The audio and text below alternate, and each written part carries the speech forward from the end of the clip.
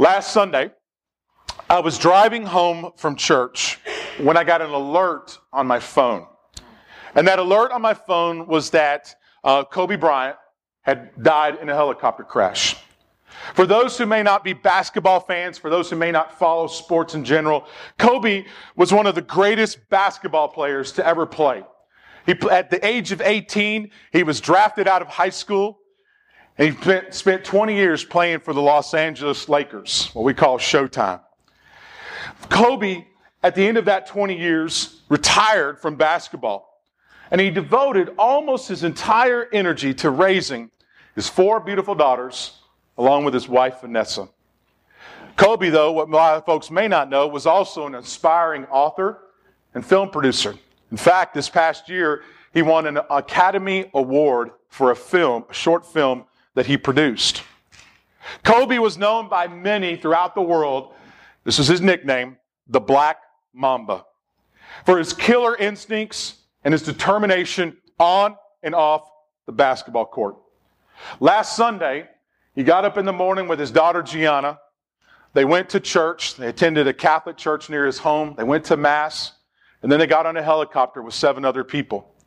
And shortly after that takeoff, as they were flying to Kobe's academy, where his daughter Gianna had a basketball game that afternoon, that helicopter crashed into a side of a hill, killing 9 people, including the coach, his daughter, his wife, Kobe, his daughter, and several others. And I remember sitting there. I was actually in the parking of Moe's. Becky asked me to run to Moe's and get something for lunch on the way home. And I remember just sitting there looking, and I was just stunned that somebody like Kobe Bryant was gone from this world. And all week long, because I'm kind of a sports fanatic at times, all week long at night I've been watching different specials on ESPN, YouTube, different clips, different things.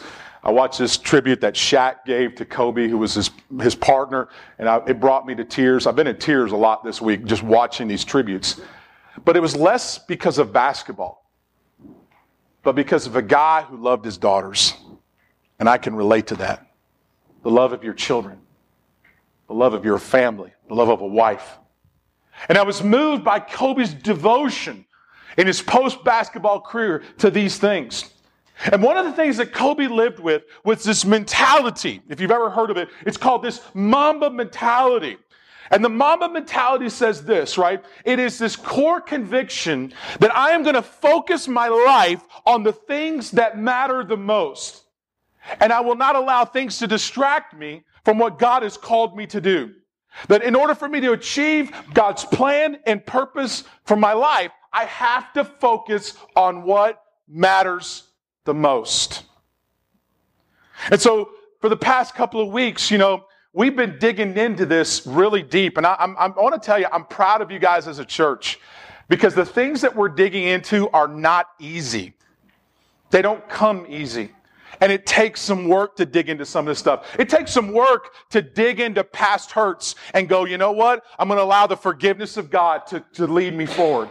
It takes some work to dig into those bad decisions that maybe you've made in your life and go, God, through confession, absolution, and repentance, I'm going to move forward. And I'm going to ask you, and I'm just going to encourage you to keep digging with me, because this is a very personal series for me. It's taken a lot of time to get to this place in life. It's probably why I'm doing it now and not when I was, 27. But I want to invite you to dig with me a little bit more today. Because what we're going to do this morning is we're going to dig into what it means to have a fresh start from things that hold you back in life, so that you can embrace that Mamba mentality and focus on what matters in this world and not the things that distract. All right? So that's what we're going to do this morning as we look at these things together. And what I want to talk about today is just simply, what are the things that hold you back in life?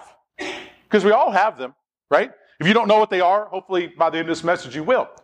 But I want you to look at things that hold you back in life from being able to fully experience and live, right, this abundant life in Jesus. So if you would, take out your notes if you don't have them with you. Go and take them out. And what I want you to do in that first blank there is just, God wants you to live and experience the abundant life in Jesus, okay? God wants you to live and experience the abundant life in Jesus. And so what we're going to do is we're going to look at John chapter 10 for just a moment. And I'm going to show you how this is true, okay? Let's begin by digging into the Gospel of John. Go to John chapter 10, and you're going to go to verse 10. It's on your notes for if you want to follow along. But if you read John chapter 10, Jesus compares us to sheep. He says, every one of us in this room are like a sheep. Now, sheep, if you know anything about sheep, sheep are a little dumb. Sheep are a little stubborn. Sheep easily get lost. Sheep need a leader. And that leader is Jesus. And he calls himself not just a shepherd, but a, what? Say it with me, church? Good shepherd, which is where we get the name of our church. It's where this image from the stained glass window comes from. We have this good shepherd who not only will lead his sheep, right? He even says, I want my sheep to hear my voice and know my voice and drown out all the competing voices in life. He says, as a good shepherd, I will lay down my life for the sheep. Now go to John chapter 10, verse 10. And let's look at a very familiar verse. It's so familiar that what I want to do this morning is I want us to read it together, okay? Let's just read this verse together, all right? And so on the count of three, we're going to read it together. Ready? 1, 2, 3. The thief, which is Satan, comes only to steal, kill, and destroy. But I, Jesus, came that they, his sheep, may have life and have it abundantly. I put those little, the things in parentheses there so you can just see who Jesus is talking about there. That's kind of my notes there. But the thief, who is Satan, comes to what? Steal, kill, and destroy. But Jesus comes that you and I, who are his sheep, may have life.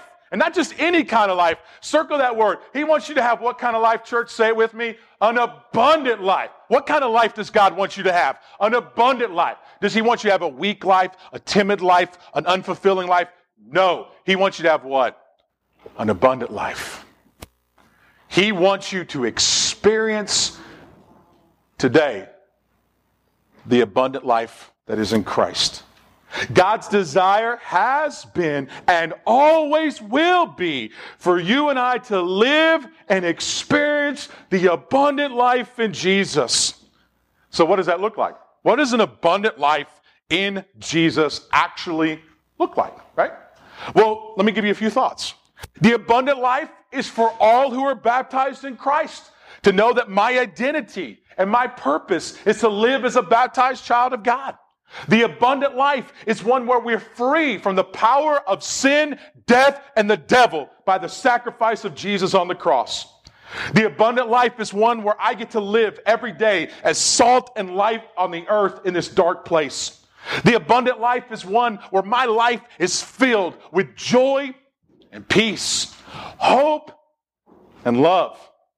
The abundant life is one where I get to live knowing that I'm saved by God's grace. I get to live each day by God's grace. I get to stand firm each day in God's grace. The abundant life says that I look forward to the day of Jesus and I do not have to be afraid. The abundant life is one where I recognize my spiritual giftedness for the building up of the body of Christ in a life that's lived in service to my neighbor. That's the abundant life. And here's the beautiful thing. That's only the tip of the iceberg. There's so much more. And so as we look at this abundant life, I want you to notice something, right? Satan. Look at how Satan is described in the verse. What is Satan called in John chapter 10, verse 10? He's given this name. What is the name? Say it with me, church. Thief. What is he? A thief. And what do thieves do? They steal. They rob. They take. They violate. You know, have you ever seen one of those little scenes where people have had packages delivered on Amazon.com and somebody drives up? It ain't their home. It's not their packages. They didn't pay for it. It didn't come as a gift at Christmas. And they walk up to the porch and what do? They take all the boxes, right?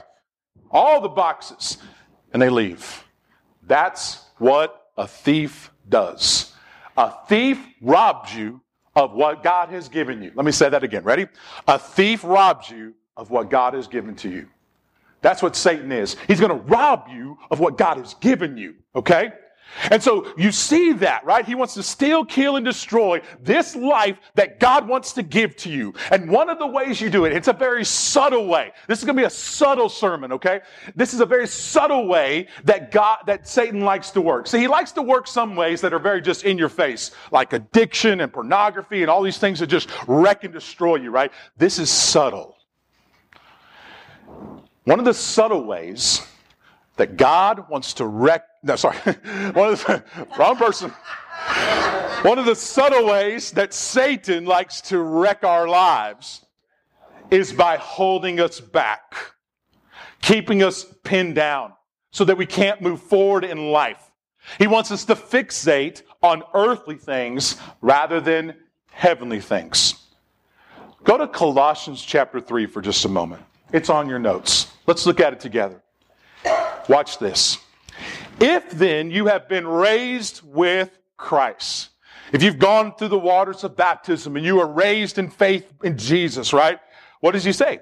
Seek the things that are where, church? Above. Where Christ is.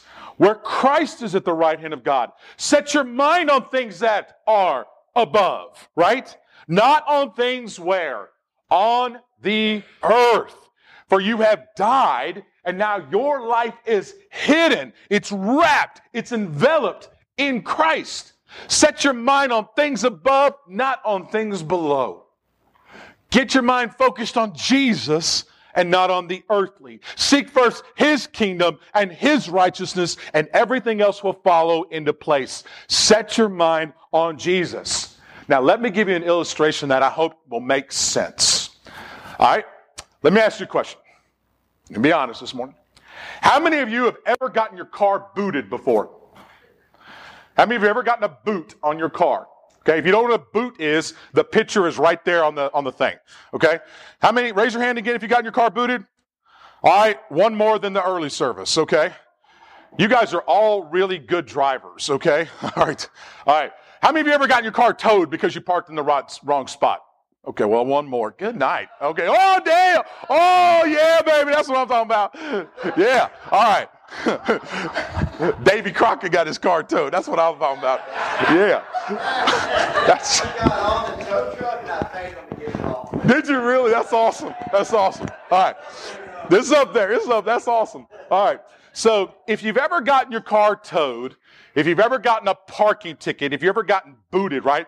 You know what happens. When your car gets booted, right? Here's the thing. You can't go anywhere. You can't get to where you need to go. Let's say you're in your apartment, you walk down to the street, you see your car because you parked overnight, you weren't supposed to park overnight. The tow truck company came, they booted you. They put the boot on your car. Now you can't get to work. You can't take your kid to school. You can't run to the doctors. You can't go to the Waffle House. You can't get to where you want to go. Now you're fixated on what? Getting the boot off your car. Let me suggest to you, some of you got boots on this morning. Some of you are weighted down by a boot and you're stuck because of things that are holding you back. Some of you, unfortunately, you got multiple boots on. You got all four wheels. You are in bad shape, okay? Satan, what he loves to do is actively work to steal, kill, and destroy you so that your focus and your attention is not on what God wants for your life, but now your focus is on the boot. And it's keeping you from going where God wants to take you so that you can experience this new life in Christ. So I'm going to ask you a simple question this morning. What's holding you back? What's holding you back? Now I know some people will tell me this, that fear and distraction are things that hold you back. And I want to say, great answer. That's a great answer. It's such a good answer that's next week's sermon. So come back next week if those are things that will hold you back, all right? Because that's what I'm going to talk about next week, all right? Now, for some of you, you may say this, Pastor Dave, my ship has already sailed. All right? There is no going forward. I've missed my opportunity to move forward. I've been stuck here so long and booted for so long, there ain't nothing that's going to move me forward. Well, I just want to encourage you this morning to think a little different. First of all, unless you are dead, God still has a plan for your life. Unless you're in the grave and you're no longer breathing, God still wants to use you. Unless you are on your way out the door, which if you were here, thank God you are here, so you're not actually on your way out the door, okay? What I want you to know is this: God still has a plan for you. He has a purpose for your life. Don't let anything hold you back. Second, maybe God wants to use you and your experiences in life to help somebody else. And third, if God can raise the dead, He can get your ship going again. Change the way you think today. Now, some of you might be thinking this: I don't really know if something's holding me back. I don't really know if I'm not moving forward. I don't really know what's going on. I'm not actually quite sure. So if that's you, then let me give you 3 things that people often struggle with when it comes to moving forward. All right, here we go. Number 1. These are in your notes. The world of expectations. The world of expectations. See, when people have expectations of you that are either unfair, unrealistic, then what can happen to us is that sometimes they can keep us from moving forward in life. Sometimes your parents can have unfair expectations of you when you're a teen or a child. Sometimes your spouse can have unfair expectations of you. Sometimes your employer can have unfair expectations of you. Let me give you an example. Let's say that your parent drilled into your head your whole life that you will never amount to anything. That was their expectation. Or maybe their expectation was, no matter how many times you thought differently, your parents drilled this expectation into you that you are not good enough, and that nothing you do is ever good enough. Well, guess what happens when you start to believe that? Guess what happens when you start believing that lie? And that lie comes from Satan. When you start to believe those expectations, then your life will always be in reverse rather than moving forward. The same is true when you have unrealistic expectations of yourself. For example, I can't tell you how many people have come in for marriage counseling before they got married. And one of the tests we always do is to see how realistic your expectations are going into marriage. And I can say with pretty good, affirmation, right? Most people fail that part, right? Because most people enter marriage with unrealistic expectations of what married life will actually be like. And they think when they get married that it will be a certain way. And then what happens when it's not? What happens when your expectations aren't met? What happens when things don't work out the way you thought they would? What are you going to do then? Will it hold you back, or will you move forward? So that same is true for parenting, right? You think about this for those of you who are parents, right? When your first child came, you probably had a lot of expectations of what it would like to be a parent, right? Then you got peed on. Then you got pooped on for the very first time, and those expectations started to go out the window. You had a few nights where your kid didn't sleep. Your expectations went outside the window, right? That's what happens to us, right? All it takes is a little life to disrupt our expectations. And the question is this: when our expectations get rocked, when we realize that maybe we have unrealistic expectations, what do we do then? Do we focus our attention on God who created us? Do we focus our attention heavenlyward and let God define His expectations? Do we allow God to set the agenda? Or do we fall into Satan's trap and get consumed with disappointment and earthly cares and concerns to the point that instead of moving forward, we're either booted and stuck? What do? This happened to Timothy. Timothy was a student of Paul. And as Paul was training Timothy how to be a pastor, he sent him to a local church. And like a lot of people, right? Timothy was a young guy, fresh out of seminary. And some of the people who are older in the church kind of looked down at Timothy. Their expectations were not very high of Timothy. They expected things of him that probably were unfair, right? And watch what Paul says about listening to the expectations of people. Here's what he says. 1 Timothy chapter 4, verse 12. Timothy, Don't let anyone look down on you because you're young. What does that mean? Don't listen to the expectations of others that are unrealistic or unfair. Don't let those things define you, but instead set the believers an example, right? Listen to God and who He has made you to be, right? As an example in speech, in conduct, in love, in faith, and in purity. That's number one. Don't let the world of expectations hold you back. Number two, your schedule or rhythm in life. Your schedule or rhythm of life. Here's the thing that sometimes Satan likes to do. He likes to distort your schedule and rhythm of life in such a way that you don't even realize you have lost sight of what matters. That you don't even realize that you are losing sight of what matters.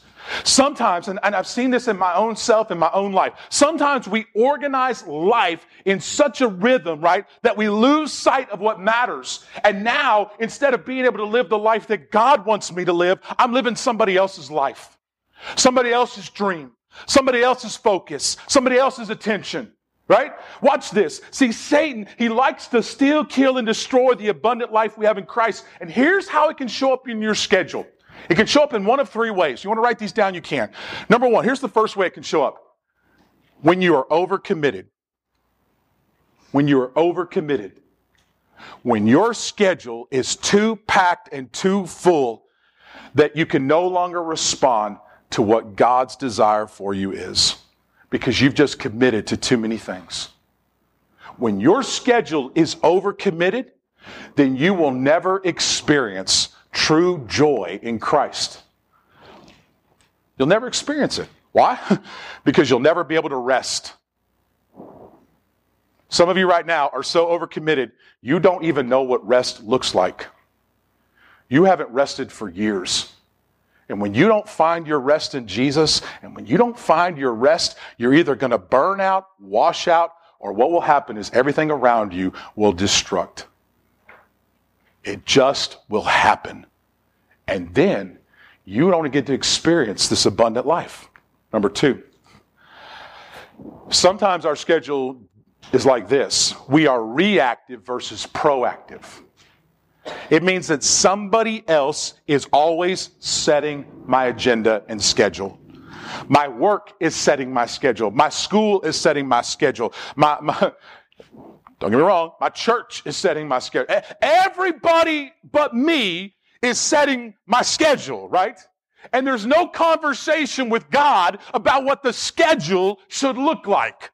There's no conversation with God about what His priorities, His plan, His purpose for my life, the way it should look like, so that now I can organize the schedule. And I'm always reacting to somebody else. Somebody calls, I'm there. Somebody whistles, I'm there. Somebody says, be there, I'm there, right? And I'm not saying no. And I'm not saying, wait a minute, does God even want me to go? I'm reactive rather than proactive. I'm not allowing God to set the agenda. And here's the third thing, right? So ultimately what can also happen is I just get lazy and apathetic. Right? Either I've worked too much, so now I'm just not going to do any of it, right? I'm tired of responding to people, right? But rather than being proactive and set the agenda, I just won't do anything whatsoever. And this is how Satan wrecks our lives. He wrecks our marriages. He wrecks our relationship with our kids. He just manipulates the schedule. Now watch this. Paul tells us in Ephesians chapter 5. Look at this very clearly. Look carefully then how you walk. I want you to do me a favor. Circle that word walk, okay? And I want you to substitute this phrase because it's the exact same thing. Plan your day. Be very careful on how you, say it with me, church, plan your day. Be very careful on how you plan your day.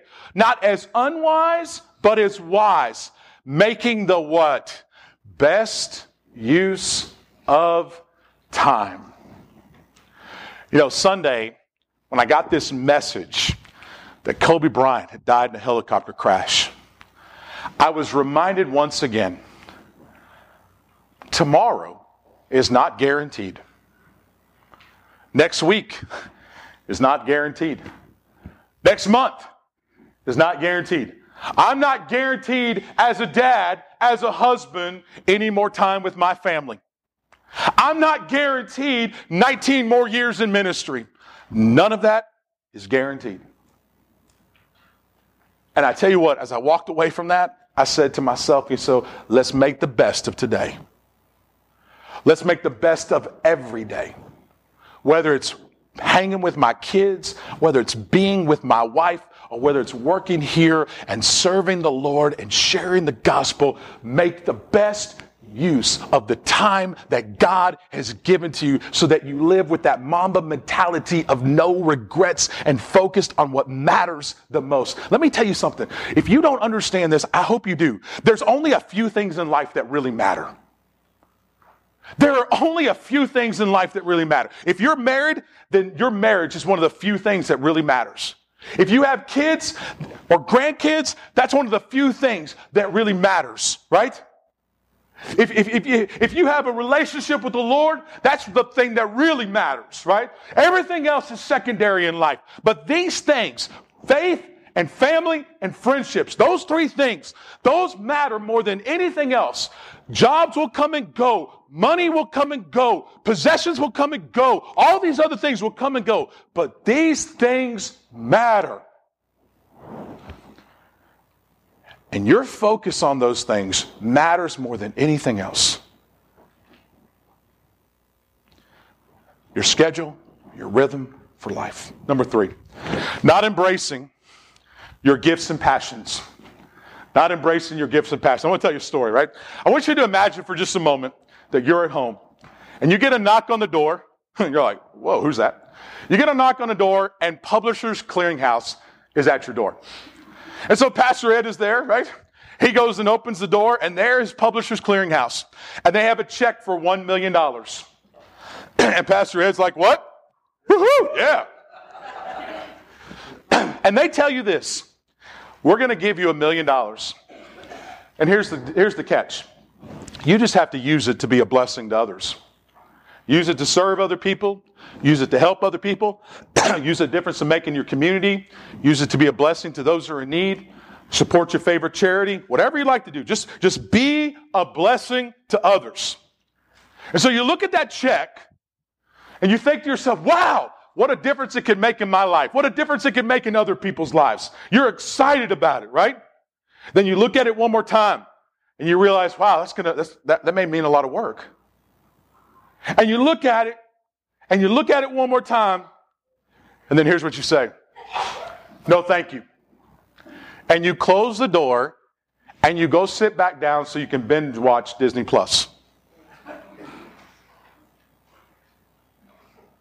Let me tell you, too often, that's exactly what we do. But instead of a check for $1 million, it's our giftedness from God. Instead of closing the door on a check, we close the door on the gifts of God. And that's exactly what Satan wants you to do when it comes to his gifts. Watch this. 1 Corinthians chapter 12. There are different kinds of gifts, but the same Spirit of God gives them, right? So every person in this room, if you are a believer in Christ, you are spiritually gifted by God, right? There are different kinds of service. That means as the people of God, we all serve him in different ways, but we only have one Lord. There's different kinds of working. How I work for God and how you work for God may look completely different, but we are all in the same business of working for the Lord. Every one of them, we work for God. Now watch verse 7. Now to each one, I'm in each one, you're in each one, right? Each one, the manifestation of the Spirit. That means the inner working of the Spirit of God in your life to supernaturally gift you, right? In your own unique way for the given, for the common good. Here's what happens. Too often, we shut the door on the Holy Spirit. We shut the door on the gifts of God. We shut the door on how God wants to work for us. And so when you shut the door, you cannot live in the fullness of life.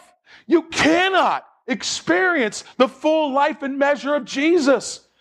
God says when you ignore his gifts, right, you're ignoring the Holy Spirit, and then you can't celebrate for the common good. You can't love your neighbor. How do I know this?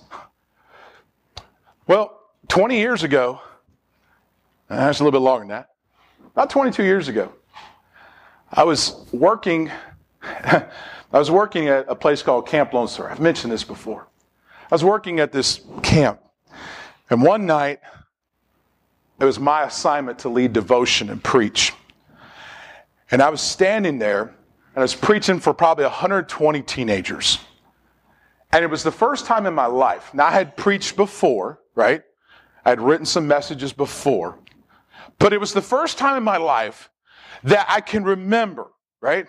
The Holy Spirit took over. And when the Holy Spirit took over, the direction of the message went different. The impact of the message was different. The working of God in that place was different. And I was scared.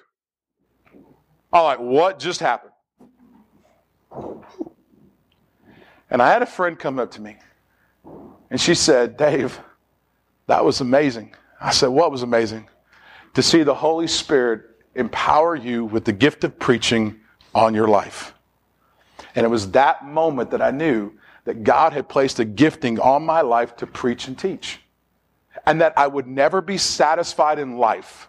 I would never find joy in life. That I would never be living in the abundance of Jesus unless my life had some component of preaching and teaching.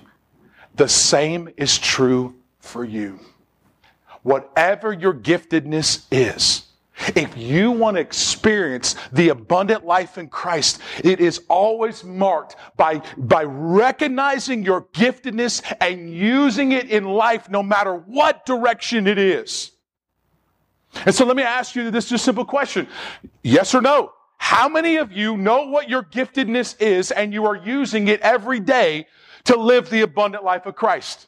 How many of you know what your giftedness is and you're living the abundant life in Christ?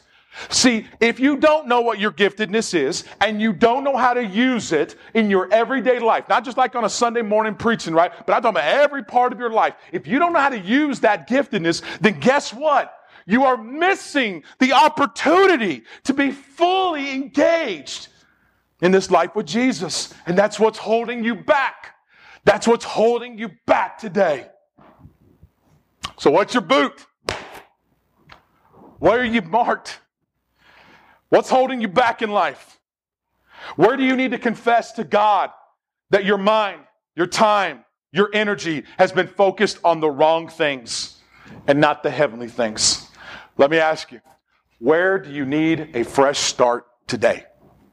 Please don't leave here without at least identifying, this is where I need a fresh start. So here's the thing about the boot, unless you do something illegal, or unless you damage your car, you're not getting the boot off on your own. Amen? Right? Somebody has to come pay the fine, and somebody has to take the boot off for you. And for us as Christians, that's only found in one place for our lives. When we recognize that there are things holding us back, when we recognize that our minds have been set on earthly things, when we see that Satan is trying to steal, kill, and destroy us and rob us of the one thing that God wants to give us, right? There's only one person who can take your boot off. There's only one person who pays the fine for it. One of the things I love about Sunday is that there's this time in church. We call it our time of confession and absolution. It's a time where we talk to God and God talks to us. It's a time where we confess something about ourselves. It's the fresh start that every life has. It's the moments where we recognize the things that are our minds that are just wrong. It's where we acknowledge that maybe someone's expectations of us are holding us back. Where maybe the expectations of ourselves are holding us back. It's when we acknowledge that the schedule of our lives is all out of whack. I'm either overcommitted, I'm letting somebody else set the agenda, or I'm just lazy and apathetic. It's where I recognize that maybe I haven't been using my gifts to glorify God and serve my neighbor. It's an act of confession. And there's some words printed out for you. It's words that we use in our liturgy. We just used them this morning. It's these beautiful words from 1 John chapter 1. Can we just read them together one more time? Because this is the gospel. This is what sets you free. Let's read it together. Ready? 1, 2, 3. If we claim to be without sin, we deceive ourselves, and the truth is not in us. But if we confess our sins, God is faithful and just and will forgive us our sins and purify us of all unrighteousness. He is faithful. He is just. And not only will He forgive you, but He has forgiven you in the name of Jesus. God is the one who releases you from earthly things. God is the one who breaks the power of Satan to steal and kill and destroy your life. God frees you from the expectations of others. God sets the expectations of you being a child of God, washed in the waters of baptism. God enables you to reorder your schedule, to reorder your life so that you are no longer on someone else's agenda, that your agenda is no longer overcommitted, so that you are no longer wasting away your days, but you are fully engaged with the time of God. God gives to you His Holy Spirit so that you can be spiritually equipped to love and serve your neighbor. And here's the good news. He takes the boot off. He gives you a fresh start. He lets tomorrow be a new day. It's time to start. For some of you, today is your fresh start day. And I just want to pray for you. Let's pray. Lord, You are the only one right now that knows who needs a fresh start. You are the one who truly knows who needs a fresh start from expectations of others, who needs a fresh start with their schedule, who needs a fresh start with using their gifts, who needs a fresh start from fears and failures, who needs a fresh start from bad decisions, who needs a fresh start from the moments where people have hurt us in the past and we're ready to move on beyond that. Lord, only You know. And You give us the courage to step into it. You give us the courage to make changes. You give us the courage to confess our sins and trust in You that it is Your forgiveness won for us on the cross by Jesus. You're the one who pays the price of the boot. You're the one who takes the boot off. You're the one who gives us a new car along the way so that we can travel this life of abundance in You as a new creation in Christ. So I don't know exactly who needs a fresh start, but Holy Spirit, do Your thing. In Your name we pray. Amen.